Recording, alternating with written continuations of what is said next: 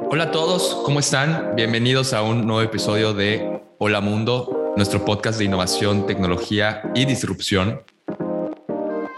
En este episodio tenemos un invitado especial. Su nombre es Pedro López, es Team Principal en XO Builder. XO viene de Exponential Organizations. Ahorita nos meteremos mucho más de fondo en qué es una Exponential Organization, que se abrevia una XO, o en español una organización exponencial.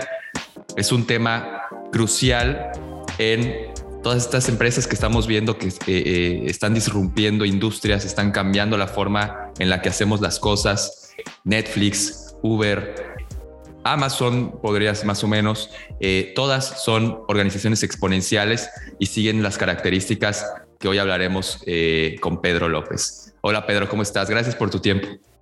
Gracias, emocionado de estar con ustedes y de platicar de un tema que me encanta y que pues básicamente definió los últimos días, ¿no? de mi vida y de mi carrera profesional.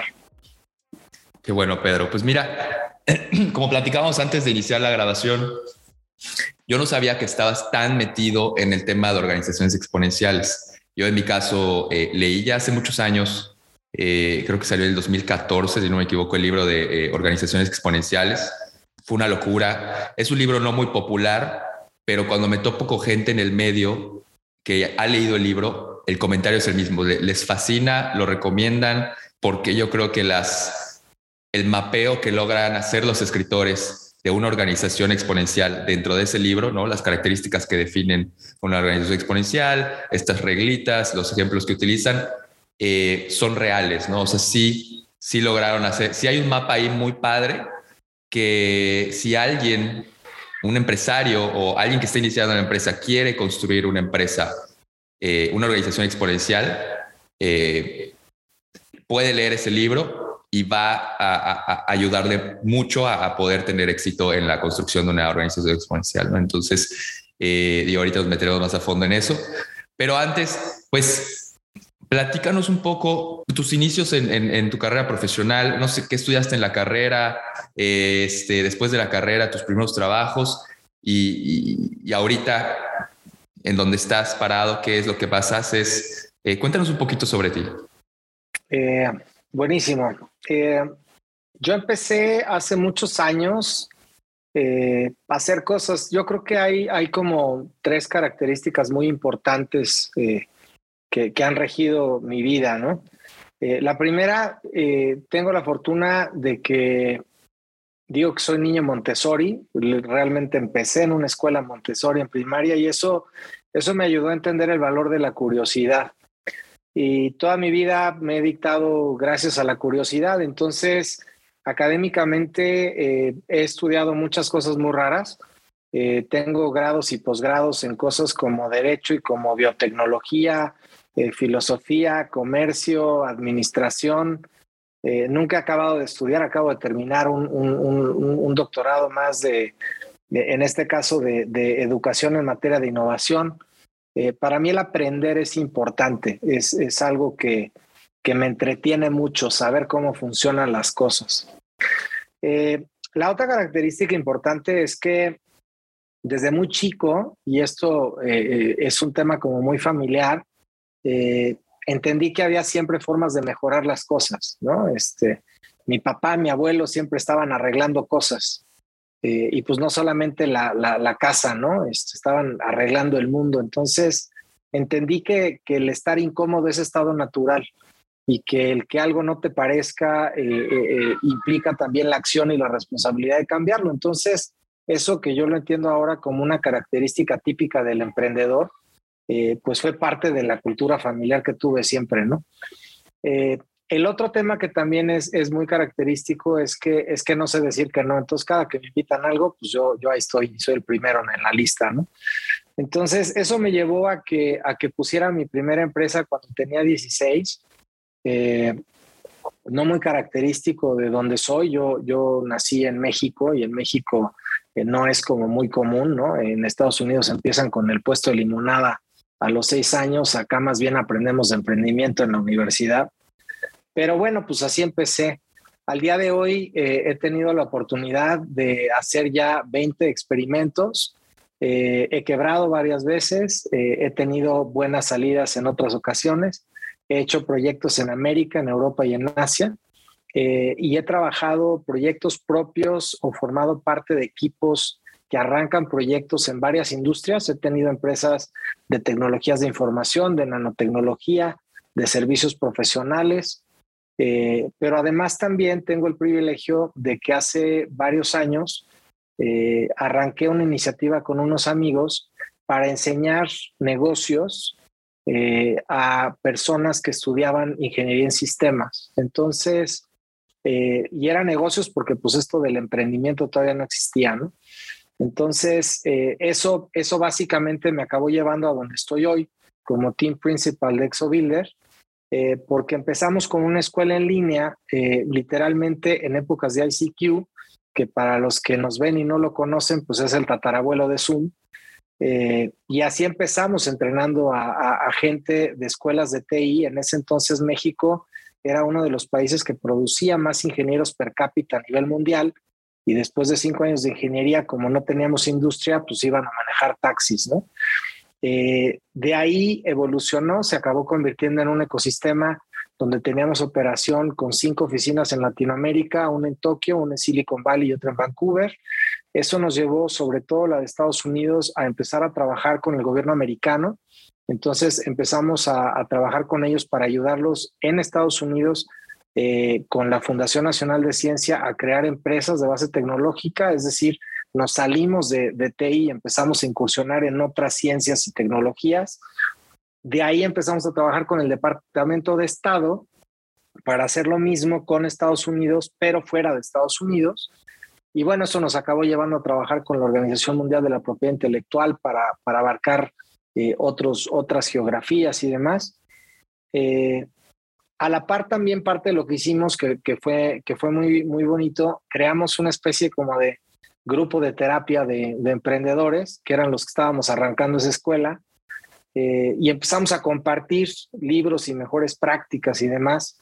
Y eso se acabó convirtiendo en lo que ahora, después de 20 años, se conoce como EVELY, que es un sistema que se llama Evidence-Based Entrepreneurship and Lean Innovation, que es un sistema que es muy sencillo, de 7 pasos para crear empresas de base tecnológica con alto valor, que lo hemos entrenado y experimentado con más de 100,000 emprendedores a nivel mundial. Ese sistema, como dicen los americanos, nos comimos nuestra propia comida de perro, lo digitalizamos en una plataforma que se llama Canoo, con la que hemos entrenado también a miles de personas. Y esa plataforma el año pasado fue adquirida por la comunidad de OpenExo y se convirtió en lo que hoy conocemos como ExoBuilder. Canoo es el único, hasta donde sabemos, venture builder digital del mundo, ¿no? Y eso es lo que hago. Canoo, entonces, es una plataforma digital que, si yo quiero iniciar un proyecto tecnológico, una startup digital, puedo utilizar Canoo y me va a ir guiando, entiendo, me va a ir... Lo que tienes en Canoo, Canoo es la versión digital de EVELY. Entonces, lo que logramos hacer con Canoo, la que existe hoy por hoy en el mercado, que es la versión 5.0, esta la arrancamos ya hace varios años, es una especie como de software as a service, una plataforma a la que tú te metes como Miro, como Asana, como Monday, pero que sirve para diseñar y para escalar modelos de negocio. Entonces, la hemos utilizado para entrenar científicos de la NASA, la hemos usado para entrenar artesanos mexicanos, para estudiantes de secundaria, para gente que esté estudiando MBA. Hemos transformado compañías del sector farmacéutico, hemos trabajado con firmas como Big Four, es decir, para cualquier tipo de nuevo proyecto, sin importar qué tan sofisticado es el componente tecnológico del proyecto. O sea, puedes hacer una startup de inteligencia artificial o puedes hacer una franquicia de hamburguesas. al final del día la metodología para lo que sirve es para crear empresas, ¿no? Entonces, todo lo que tiene que ver con entendimiento del proyecto y del producto, entendimiento del contexto o el contorno que hay alrededor del proyecto, ver cómo haces el modelo de negocio. Y una cosa muy padre que tenemos ahí adentro, está en inglés y en español la plataforma, y una cosa importante que tenemos en la plataforma es que es el único Canvas Exo digital. Entonces, si quieres usar el Canvas que hizo Salim en el libro de Exo, de manera digital, con trazabilidad para entender cuándo hiciste cambios y qué moviste y etcétera, es en Canoo. El otro dato muy padre también de Canoo es que venimos de muchos años con mucha gente. El libro, por ejemplo, que se lanzó de Evely el año pasado, hasta donde sabemos es el único libro en el planeta que ha sido escrito por más de 7,000 personas. Entonces, pues un ejercicio muy interesante. Lo escribimos muy rápido, nos tardamos como 4 meses nada más, pero pues era conocimiento acumulado de más de 20 años, ¿no? Y la plataforma, una de los mantras con los que estuvimos trabajando fue el tema de disrupción. Tuvimos la fortuna en algunas ocasiones de colaborar con Clayton Christensen, este genio de innovación de Harvard. Y Clayton mucho lo que nos empujaba era al tema de lo que él llamaba disrupción, que quiere decir cómo logras bajar un producto de nicho a las masas para que realmente puedas tener un impacto importante en el mercado. Y ahí lo que hicimos fue pues analizar qué existe hoy por hoy en el mundo de modelos de negocio. Nos dimos cuenta que la mayoría de las plataformas son plataformas muy caras y además con pocas funcionalidades, y pues nosotros lo que hicimos fue pulir herramientas y UX y luego tumbar el precio. Entonces la nuestra cuesta algo así como 2.5% de lo que cuestan las del estándar de mercado, ¿no? Y eso es lo que nos ha permitido pues tener una comunidad de miles de personas que han desarrollado empresas desde ahí. Muy interesante. De hecho, ya noté. ¿Nos puedes decir cómo se escribe Canoo? Canou. Y para acceder a Canoo pueden entrar desde la página de OpenExo, que es openexo.com. Excelente. Pues bueno, ya nos metimos ahora sí un clavado muy, muy a fondo en el tema de pues ya cómo hacer una organización exponencial a través de una plataforma. Pero si nos echamos unos pasitos para atrás para la mayoría de los escuchas que tenemos, probablemente no saben qué es una organización exponencial. Y es porque pues en México todavía no se habla mucho del tema. Tal vez no se ve aún no conocen la importancia y los beneficios que trae una organización exponencial, como el caso, como lo es Airbnb, Uber, Netflix. Todas estas empresas disruptivas claramente son organizaciones exponenciales. Entonces me gustaría que nos echemos un pasito para atrás y explicarle a la gente por qué es importante empezar a meterse al mundo de las organizaciones exponenciales, ¿no? O sea, si quiero hacer una empresa, si estoy pensando en hacer un proyecto nuevo, ¿por qué tiene que ser una organización exponencial? O sea, ya no debo de pensar si voy a empezar hoy, 2022, en un proyecto nuevo, ya no puedo pensar en hacer un proyecto que sea lineal o hacer una empresa que no utilice nada de tecnología. ¿Por qué es importante? El invitado que tuvimos en la última grabación se llama Álvaro Rodríguez, es del fondo Ignea de Capital Emprendedor. Y él, platicamos muchas cosas muy interesantes, pero un ejemplo muy padre que él menciona es la diferencia entre Citibanamex, que ahorita es noticia porque se está saliendo de México y de muchos otros países, y New Bank, este banco, este startup mega neobanco brasileño, el Morado, que igual entró hace poco a México y ahorita acaba de salir a bolsa, creo que con una evaluación monstruosa. Y él menciona que no hay manera que los bancos tradicionales compitan contra los neobancos como Nubank, porque Nubank, al ser concebida desde un inicio como una empresa tecnológica, sus costos son 85% más bajos. Y si un banco tradicional como Citi o cualquiera de los otros quiere agarrar y ahorita empezar a transformar todos sus procesos para tratar de ser más como un neobanco, es muy difícil, muy costoso, tal vez casi imposible, ¿no? Entonces, ¿por qué? O sea, ¿por qué es tan importante este rollo de las organizaciones exponenciales? ¿Por qué la gente que tal vez es empresaria o está buscando iniciar su negocio o está pensando en algo para estudiar, por qué tiene que empaparse hoy 2022 en este mundo de las organizaciones exponenciales, la automatización, la tecnología? ¿Por qué? Ahí déjame darte dos respuestas, ¿no? La primera parte. Hay un cuate que se llama Steven Kotler, que es un periodista fantástico americano que tiene varios libros, que el último es un libro extraordinario, es creo que del año pasado o del anterior, tiene poco, que se llama El arte de lo imposible. Entonces, primera parte de la respuesta. Steve lo que dice es que la manera en la que transcurre la vida y el día de una persona común y corriente y un billonario es idéntica. Se levantan, desayunan, a lo mejor hacen ejercicio, van a la oficina, mandan mails, hacen llamadas, luego tienen una comida o van a comer a algún lado, luego regresan a la oficina, tienen otras juntas, mandan otros mails y regresan a su casa. Entonces lo que te dice este cuate es, si tu día va a estar igual, entonces traducido al contexto que estamos hablando, si emprender un negocio va a ser igual, si echar a andar una taquería o echar a andar un new bank va a ser igual, y de todos modos cada 15 días vas a dejar de dormir porque tienes que pagar quincena, pues ya mejoras new bank, no hagas una taquería, ¿no? La segunda parte de la respuesta es las organizaciones tradicionales, el famoso brick and mortar que existe, como dicen en inglés.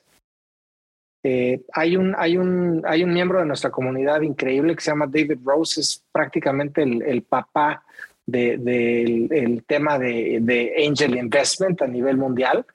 Y él dice, todas las organizaciones que fueron creadas con mentalidad siglo XX no van a sobrevivir siglo XXI. ¿Cuál es la bronca? Que la mayoría de la industria del sector productivo a nivel mundial fue concebido con mentalidad siglo XX, aunque hubieran sido creadas en 2005 o en 2010. Y peor aún ahora, ¿no? Creo que vemos la diferencia más clara con el tema de la pandemia, que por ahí dicen, ¿no?, que aceleró la digitalización del mundo entre 5 y 10 años. Ya nos hemos dado cuenta como industria de tecnología y como sector productivo que cuando metemos herramientas de ciertas características, sobre todo digitales, puedes acelerar la forma en la que funciona tu organización. Porque se pueden tomar decisiones más rápidas por algoritmos o por ti, ¿no? Dependerá ahí de lo que le metas de fierros a tu negocio, pero te permiten operar más rápido, te permiten operar con menos riesgo, te permiten ser más asertivo. Estamos a punto de sacar un reporte muy interesante que hace uno de los miembros de la comunidad de OpenExo, un cuate que anda muy metido en el tema de capital de riesgo en Suiza, que básicamente es el resultado de análisis de los últimos años de la forma en la que operan las Fortune 100, Fortune 100. Y los números que arroja el estudio, desde la evaluación de qué tan exponenciales son esas organizaciones, es impresionante. Este cuate además pues lo hace muy bien, es un tipo con mucho método, se llama Chander Nagpal, y los números son impresionantes. Si tú metes los atributos a tu organización de una organización exponencial, vas a lograr retornos de inversión de 70 veces, vas a lograr valuaciones de más de 10 veces, vas a lograr rentabilidad del más del doble. En fin, es una cosa brutal. Y el tema sobre todo también, porque hay que tomarlo en cuenta, es que cuando estás hablando de organizaciones tradicionales, esta comparativa, ¿no?, que hacías de lo que hablaba Álvaro de la diferencia entre Banamex y Nubank, no solamente son los fierros, hay muchas otras cosas que impiden que las organizaciones evolucionen, y una de ellas, y probablemente la más compleja, son las personas y la cultura. Es la forma en la que yo trabajo, es el coto de poder que yo tengo, es mi área de confort, y entonces es lo que en el mundo de innovación, pero sobre todo en el mundo exo, le llamamos el aparato de inmunidad. Entonces tú tratas de empezar la transformación en la organización y en automático te brinca un sistema inmune encima que te dice, pues no le muevas, ¿no? La frase está muy americana de if it ain't broke, don't fix it. Entonces, y la parte importante también es entender pues quién es el aparato inmune, que normalmente pues no es el dueño del negocio, son todos los demás que van de lunes a viernes, que están en un área de confort que les permite pagar la hipoteca. Entonces, pues hacer innovación arriesga todo eso, ¿no? No hay que ser muy científicos para darnos cuenta que realmente crear una organización exponencial nos va a traer evaluaciones de 10 veces más, muchos mejores márgenes de utilidad. Nada más viendo la lista de Bloomberg o de Forbes de las personas más ricas del mundo y de la historia, todos, bueno, perdón, no todos, por ahí se coló uno de, ¿cómo se llama? El dueño de Louis Vuitton y todo esto.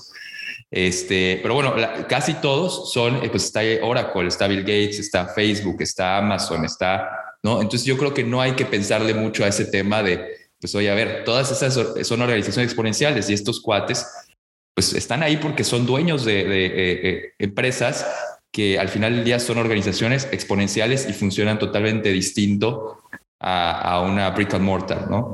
Muchos menos colaboradores, pero súper bien pagados. Casi todo digitalizado, automatizado, empleos colaborativos, etcétera, etcétera. Entonces, la parte económica ahí está clarísima. A mí me gustaría, algo que me gusta mucho a mí es explicarle igual, cuando hablo en la calle sobre esto, es el hacerle ver a la gente los beneficios sociales y el impacto que trae en la región en donde se desenvuelven estas organizaciones exponenciales, el impacto que traen en toda la región, ¿no? Ya sea porque los sueldos que ganan las personas en estas organizaciones exponenciales y el talento es superior en una brick and mortar, ¿no? O ya sea porque pues la forma de pensar de la gente que opera dentro de una organización exponencial igual es distinta, ¿no? El famoso luego ripple effect, que cuando un emprendedor exitoso, perdón, la gente que trabaja con un founder exitoso, luego de hacer una salida, eventualmente terminan creando una startup nueva y se van creando estas mafias. ¿Tú qué opinas sobre esa parte, sobre la parte social, sobre el impacto social? Tú que has visto y lo ves todo el día ya más adentro, ves el trabajo, el día a día que hace pues la gente dentro de una organización exponencial. ¿Tú ves esta diferencia entre la calidad de vida de la gente que opera dentro de una organización exponencial a pues la mayoría de la gente que opera en un brick and mortar, tal vez en taquerías, como dices, en taquerías, ¿no? En constructoras, en fábricas tradicionales? Yo te diría lo siguiente, creo que hay dos impactos importantes y uno tiene que ver con la cuestión personal y el otro tiene que ver con la cuestión probablemente socioeconómica. El poder tener la oportunidad de echarte el clavado a este mundo de la exponencialidad, de leer el libro de Abundance de Peter Diamandis o el de Bold, o leer el libro de Organizaciones Exponenciales de Salim, que por cierto está por salir la reedición del de 2014, está por salir en 2-3 meses, y que es un libro que además viene como con 70% de contenido nuevo, ¿no? Entonces es importante que aunque ya hayan leído el previo, compren este. La parte importante es el cambio de mentalidad. Y una de las cosas que son muy complejas es que cuando hablamos de lo exponencial, como que medio nos suena la palabra, pero realmente no logramos entenderlo y mucho menos implementarlo. Entonces, uno de los ejemplos que me gusta mucho dar es el tema de los famosos domingos de los niños, ¿no? Supongamos que yo a mi hija, ¿no? De 8 años le doy un domingo de 50 pesos al mes. Entonces yo mentalmente en la cabeza traigo que más o menos a cambio de que limpie su cuarto, haga bien la tarea y etcétera, su sueldo por ser buena hija y buena estudiante es de 50 pesos semanales y por lo tanto más o menos, pensando ya desde una óptica medio empresarial, me cuesta 200 pesos al mes. Pero como Emilia es muy inteligente, Emilia de repente llega un día y me dice, oye papá, ¿qué pasaría si en vez de que me des 50 pesos a la semana, me das $1 y me lo vas duplicando diario hasta el último de mes? Pues yo en automático, como a lo mejor no soy muy bueno para las matemáticas y el tema exponencial no le entiendo nada, diría, pues está buenísimo, porque si le doy 200 y me está pidiendo 1 y nada más lo duplico, pues ya la hice, ¿no? Ya me ahorré una lana. La parte importante ahí a entender es que si lo fuéramos duplicando, la curva de cómo va a duplicarse, al principio casi no se ve. O sea, el primer día le doy 1, el segundo día le doy 2, el tercer día le doy 4, entonces pues como que no se siente. Pero si fuera un mes como enero, que tiene 31 días, el 31 de enero le acabaría yo dando 1,070,000 pesos. De ese tamaño es el impacto de la exponencialidad. ¿Qué pasa cuando yo logro internalizar eso? Que cuando yo logro entender todo eso, cambia por completo el paradigma de cómo entiendo el mundo y cómo mido las cosas. Y entonces cambio de lo que decimos mentalidad de escasez a la mentalidad de abundancia. Entonces yo inclusive en lo personal empiezo a ver las cosas de una manera diferente. Empiezo a ver oportunidades donde antes no las veía. Y eso no tiene precio, porque te están cambiando la forma en la que actúas y piensas diario. Entonces, ese para mí es un impacto brutal de este tema de organizaciones exponenciales. La otra parte también es muy relevante y aquí el tema es que todavía hay gente que sigue apanicada porque como la tecnología está avanzando tremendamente rápido, yo voy a perder mi chamba. Y la parte que no han entendido es que estamos hablando de un proceso que tiene que ver con un término muy relevante que decimos mucho, pero que entendemos poco, que es el valor. Sí hay robots que nos van a sustituir, pero van a acabar haciendo tareas que a nadie le importa y a nadie le gusta. Hay una foto padrísima de una planta de Tesla que parece como estos libros de niños de ¿Dónde está Wall-E? ¿No? Todo está en rojo, totalmente blanco, pisos, no sé qué, y de repente por ahí en medio de una planta de 2,000 metros estás viendo a un fulano que su chamba es nada más ver que no truenen los robots. Mientras que si te vas a otras armadoras tradicionales, el metro por empleado es mucho más reducido, no son 2,000, hay mucha más gente haciendo cosas, ¿no?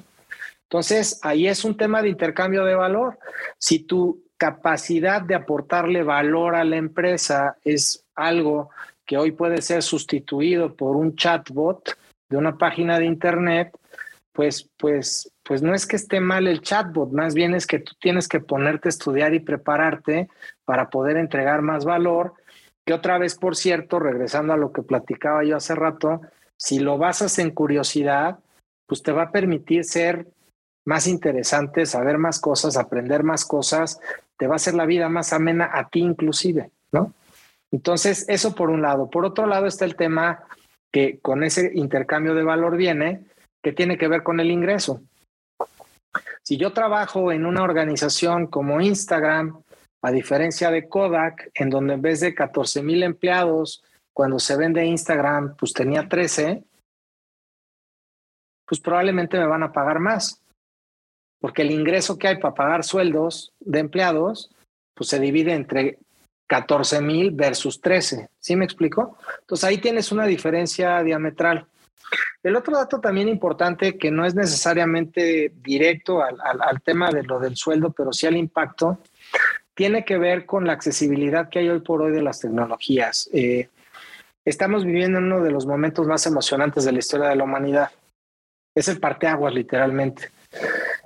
Hace muchos años había un señor que se apellidaba Gutenberg, que inventó una herramienta que se llamaba imprenta y que transformó el mundo, porque gracias a este cuate pudimos producir libros mucho más rápido y entonces la transferencia de conocimiento se hizo mucho más rápido.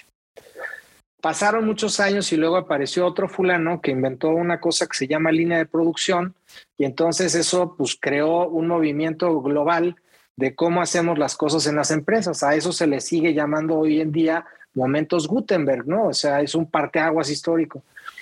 La parte que tiene que entender la gente es que actualmente existen más de 30 tecnologías que van a tener el impacto en el mundo que tuvo la imprenta o que tuvo la línea de producción de Ford, pero que además están operando al mismo tiempo. Entonces multiplica ese impacto por más de 30, pero además entre ellas también se están cruzando, entonces vuélvelo a multiplicar.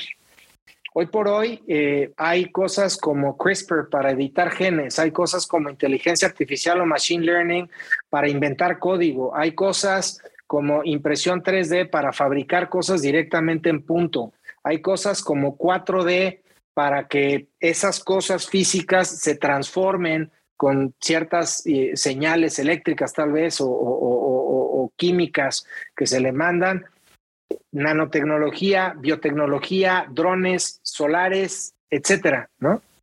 Entonces, y eso además, si lo entendemos como lo que está pasando hoy en día, hoy por hoy, es más barata la energía solar que la que deriva de recurso natural, llámese carbón, oil and gas, etcétera, etcétera.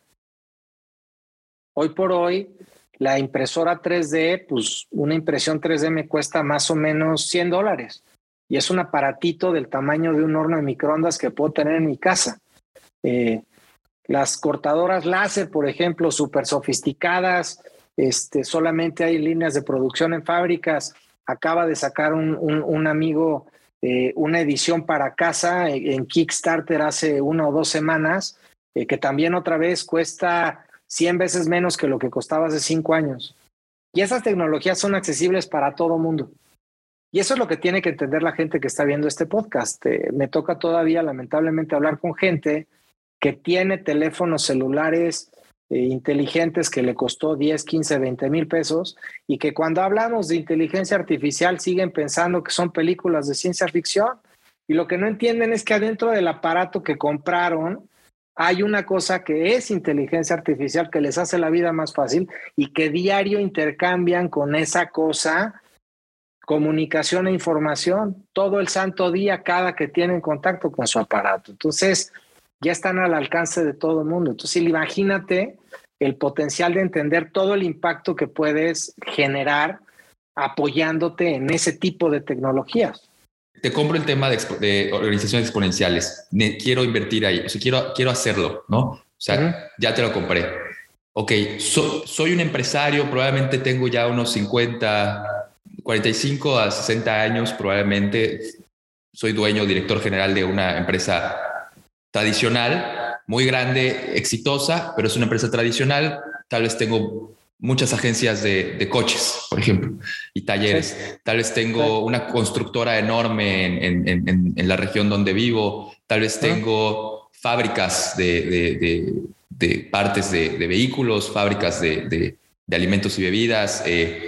Tal vez tengo tiendas, pero tengo una cadena de tiendas y tengo 500 puntos de venta en todo México, por ejemplo.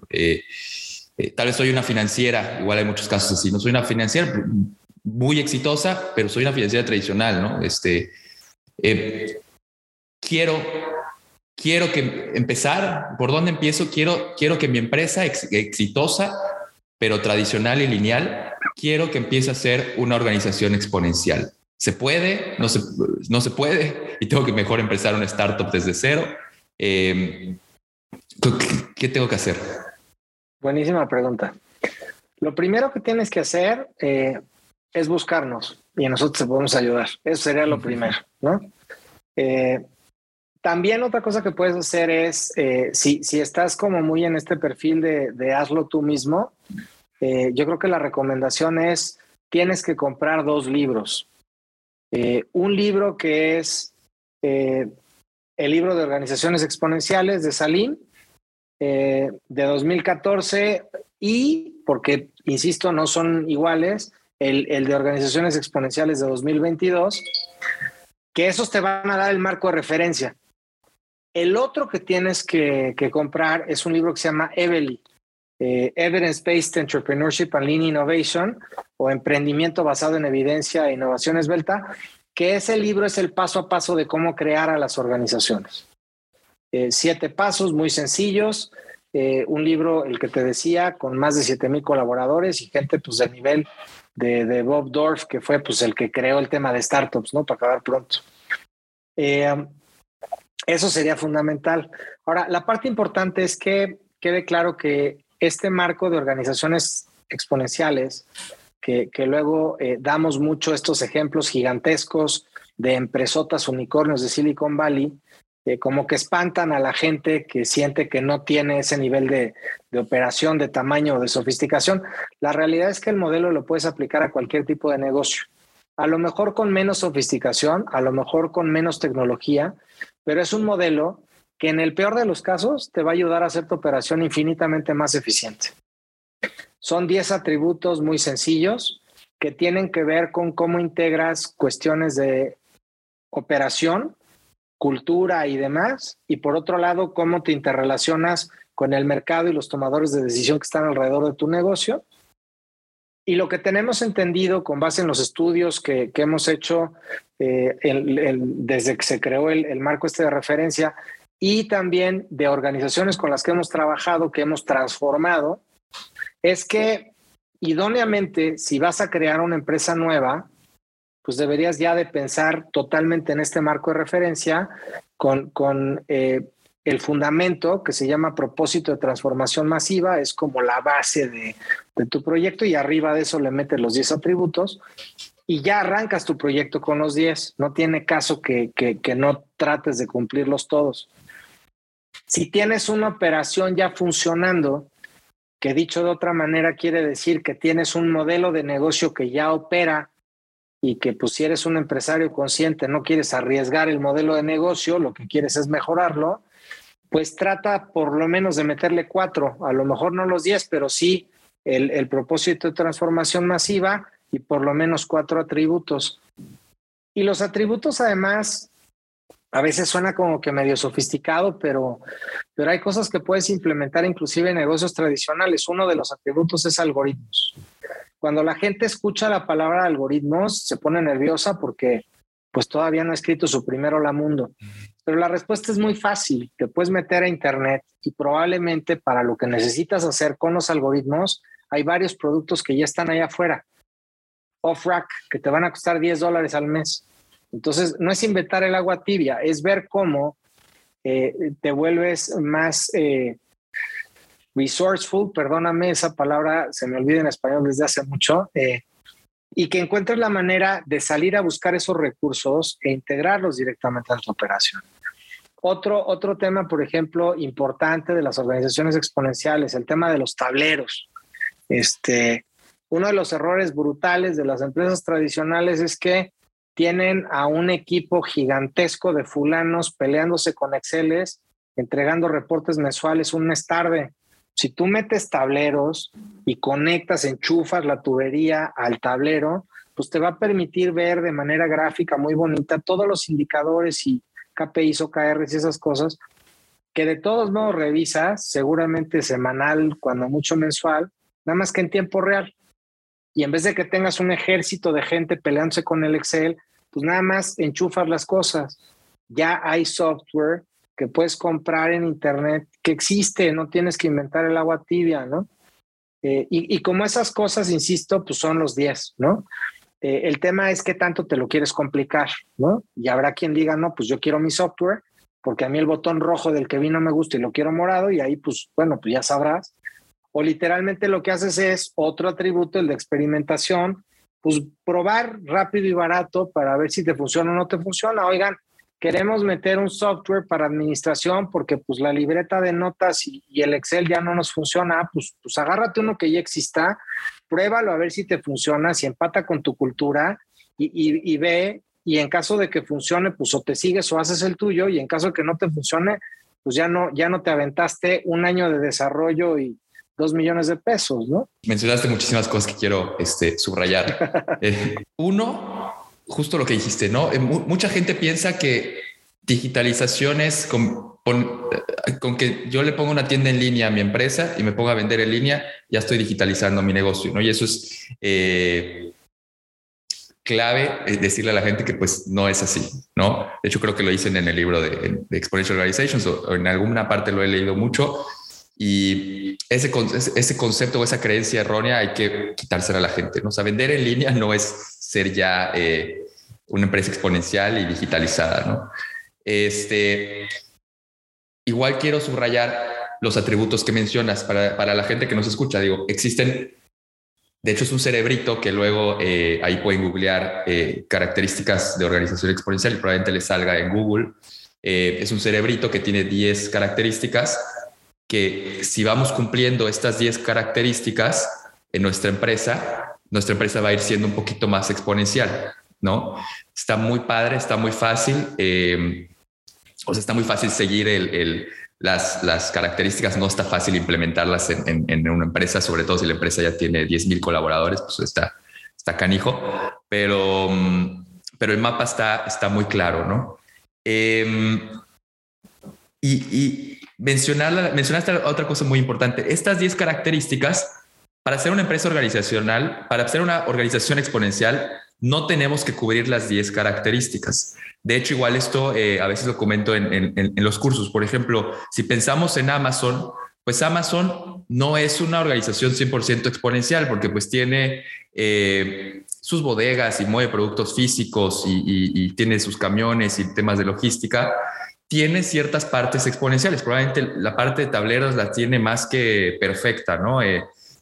Amazon como tal. Amazon Web Services probablemente sí es algo un poquito más exponencial.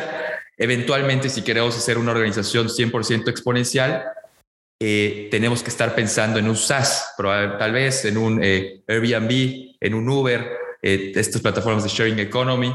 Pero no tenemos que cubrir las 10 características para hacer una organización exponencial. Podemos tener una empresa e ir cubriendo, como dices, 4, ¿no? Y vamos a ver mejoras en los retornos, reducciones de costos, todo lo que mencionaste antes va a empezar a aparecer, ¿no? La otra cosa que quería subrayar, el propósito de transformación masiva. Mucha gente lo ve como que no le da la importancia que le da porque lo ve como algo filosófico y como que, pues eso es como la misión, visión, valores que nos enseñaron en prepa, ¿no? Que tienes que ponerle a una empresa pero no, o sea, esto es distinto y a mí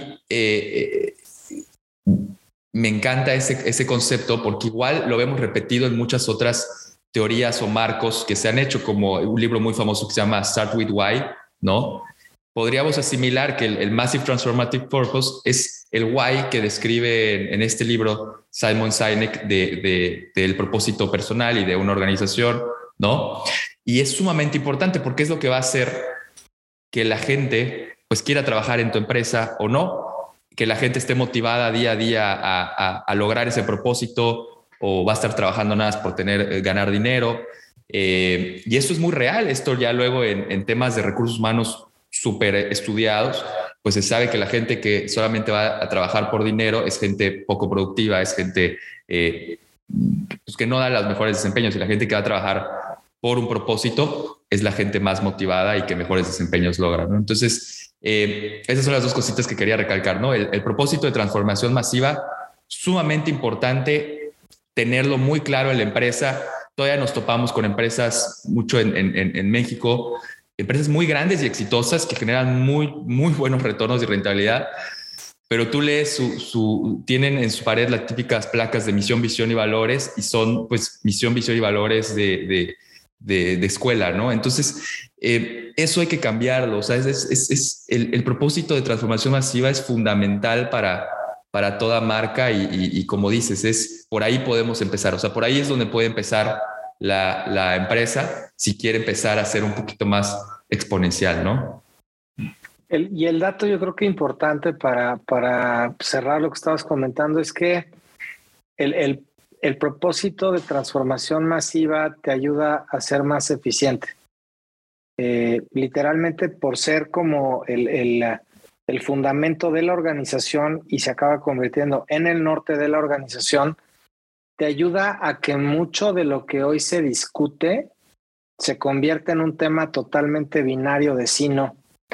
Hay una empresa, por ejemplo, que se llama Waze, que tiene el MTP de superando el tráfico juntos.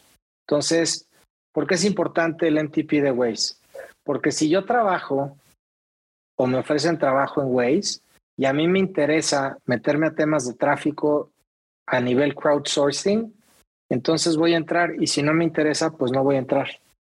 Y lo mismo para la empresa en la toma de decisiones. Cada que avientan un proyecto en las juntas, ¿no?, de toma de decisión, pues la pregunta que se hace es, ¿eso empata con lo de superando el tráfico juntos o no? Oiga, señores, que fíjese que estamos pensando en poner cafeterías. ¿Eso tiene que ver con superando el tráfico juntos o no? Si la respuesta es sí, pues órale. Si la respuesta es no, pues no te distraigas, cuate, ¿no? Y lo mismo aplica para tomadores de decisiones, etcétera. Entonces, es importante porque lo que pasaba antes con lo que llamaban conceptos de negocio, que eran estos documentos kilométricos de 100 hojas que decías tú de visión, misión, valores, filosofía y no sé qué tanto, nadie lo conocía. Y si tú hacías un comparativo, lo hicimos, de las grandes empresas del mundo, la mayoría de los contenidos eran igualitos. Todo el mundo tenía honestidad, integridad, enfoque en el cliente. Y eso pues son conceptos tan generales que realmente no provocan una identidad del negocio y que además, chistoso, pero no se lo saben ni siquiera los directores generales, y por eso la gente de comunicación interna se lo pone en la parte de atrás de la tarjetita para entrar al edificio, para que se acuerden, aunque pues nadie lee la tarjetita, ¿no? Entonces el MTP a lo que te ayuda es a que alinees absolutamente todo y a que te hagas la pregunta tú en lo personal y se haga la pregunta a cada proyecto y se haga pregunta como equipo de, por ejemplo, trabajando en Google, si lo que estás planteando te ayuda a organizar la información del mundo. Y si la respuesta es sí, pues síguele. Y si la respuesta es no, pues ya no, ¿no? Entonces, ¿qué acabó pasando con estos cuates, por ejemplo? Pues que cuando empezaron a tener proyectos que no tenían que ver con organizar la información del mundo, ¿qué hicieron? Pues crearon Alphabet. Entonces la pregunta en Google sigue siendo, oye, ¿y eso es organizar información del mundo? Sí, órale, no, aquí no es. Entonces piensa la potencia en planeación estratégica, ejecución, cómo puede ser de asertivo el área de comunicación o marketing, cómo lo alineas eso con el tema de event. O sea, y es importante también que se entienda, porque Organizaciones Exponenciales, aunque es un marco de referencia, está totalmente orientado a que el negocio funcione. Porque una cosa que es fundamental para los negocios es la productividad, porque es lo que te da oxígeno para poder seguir creciendo el negocio, ¿no? Ya eso es a lo que te dedicas. Tú quieres lograr un impacto, pero pues si no le metes gasolina, entonces la organización no va a funcionar. Por eso marcos como el de Organizaciones Exponenciales son tan importantes, ¿no? Excelente, excelente. Ya con esto cerramos, con esto que acabas de decir, está perfecto para cerrar. Te agradezco el tiempo, te agradezco los 3 minutitos extras que nos diste. Y yo creo que pues ojalá podamos tener una segunda vuelta para seguir hablando ya de lleno en todo el tema de organizaciones exponenciales, que es un tema tan amplio, ¿no?